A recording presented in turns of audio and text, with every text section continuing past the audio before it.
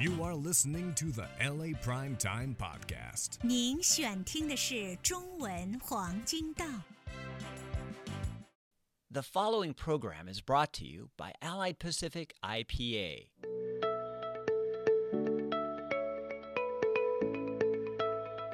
Hi, everyone. Welcome to today's program. We have with us a very special guest today. This is Angie. Angie Ye.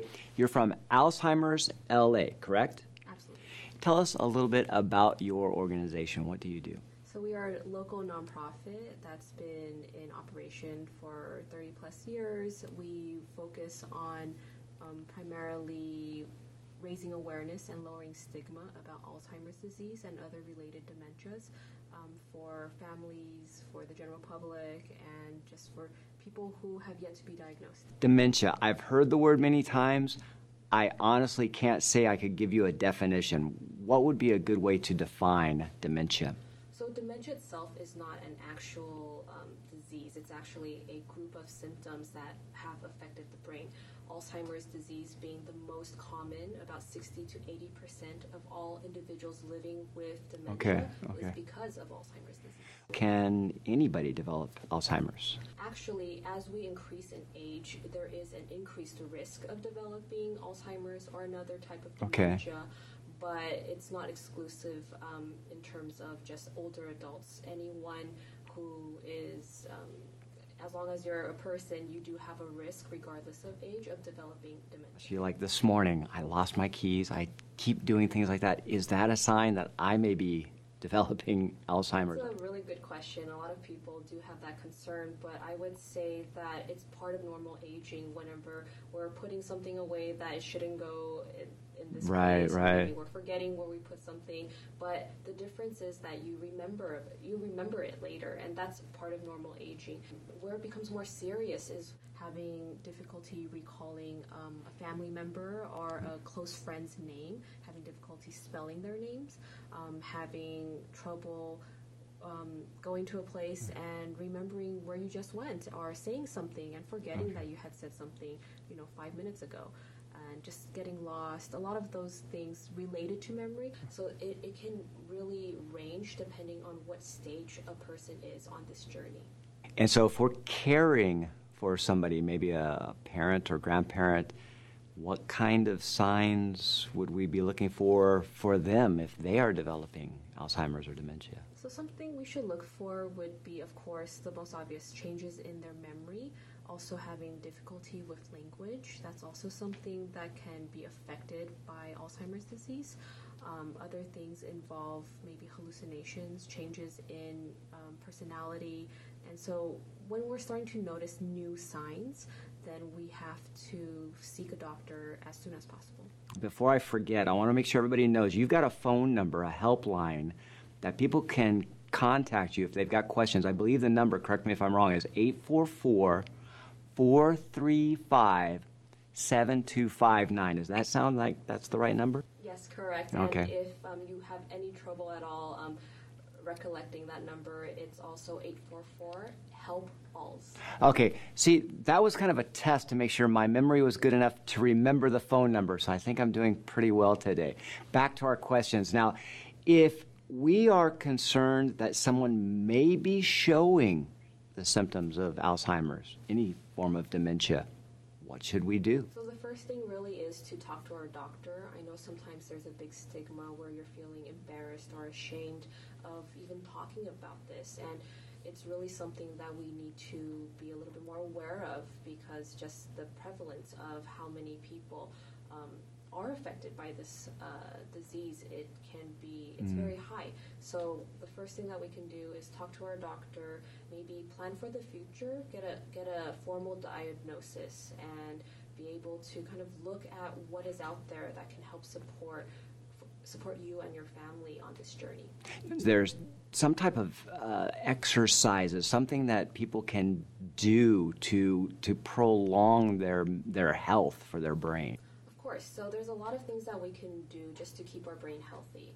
Some of that includes eating right, making sure we're exercising, making sure that we're not only exercising our bodies, but we're also exercising our brains as well through mental stimulation. Okay.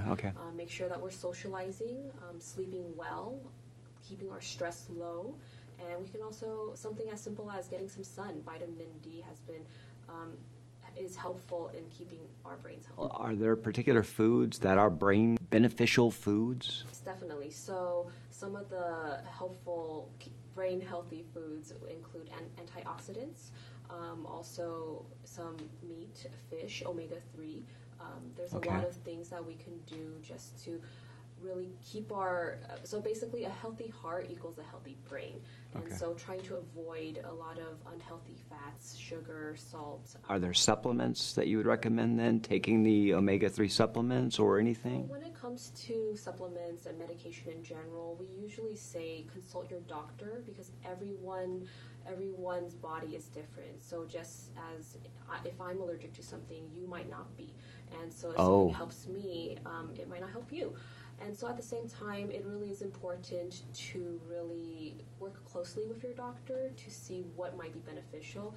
I know a lot of times we do hear that there's turmeric might be helpful, or yes, oil. right. Really taking those things into account, we need to speak to a professional first to ensure that it's safe for us. Okay, and again, the phone number for the helpline, if I'm correct, is 844-435-7259. Is that correct? Absolutely. So there is really no question that is too big or too small.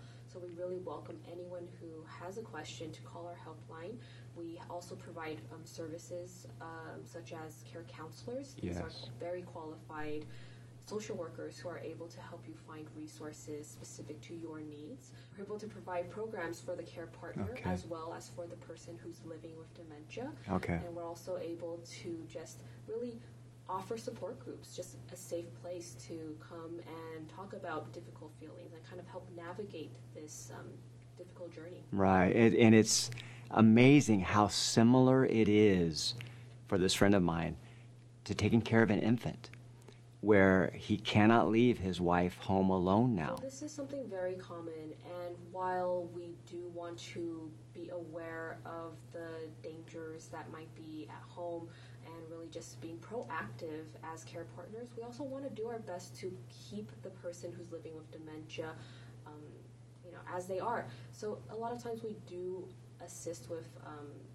trying to defer from seeing the person that's living with dementia as a child, because we really want to help maintain the independence and just the respect, and really just help. This will also help care partners alter how they view the situation, because as care partners, the individual is able to help keep the personhood of the person living with dementia and just really help keep their memory alive. Does it get to a point where you have no choice but to seek assistance with nursing homes, something along those lines? As this journey progresses, there may be a time where it's inappropriate for the person living with dementia to remain at home. Right. And so what we really urge care partners to do is to, again, be proactive, to really plan ahead for the future so that when the time does come, you are able to have choices. All right. Well, thank you very much for joining us today, Angie. And thank you all for watching. I hope you take the time to contact Angie. And thank you for joining us here. We'll see you again. All right. Thank you very much. All right. Thank you all. This program has been brought to you by Allied Pacific IPA. 谢谢您选听中文黄金档，祝您有美好的一天。Tune in next time for another episode of the LA Primetime Podcast. Thank you for listening.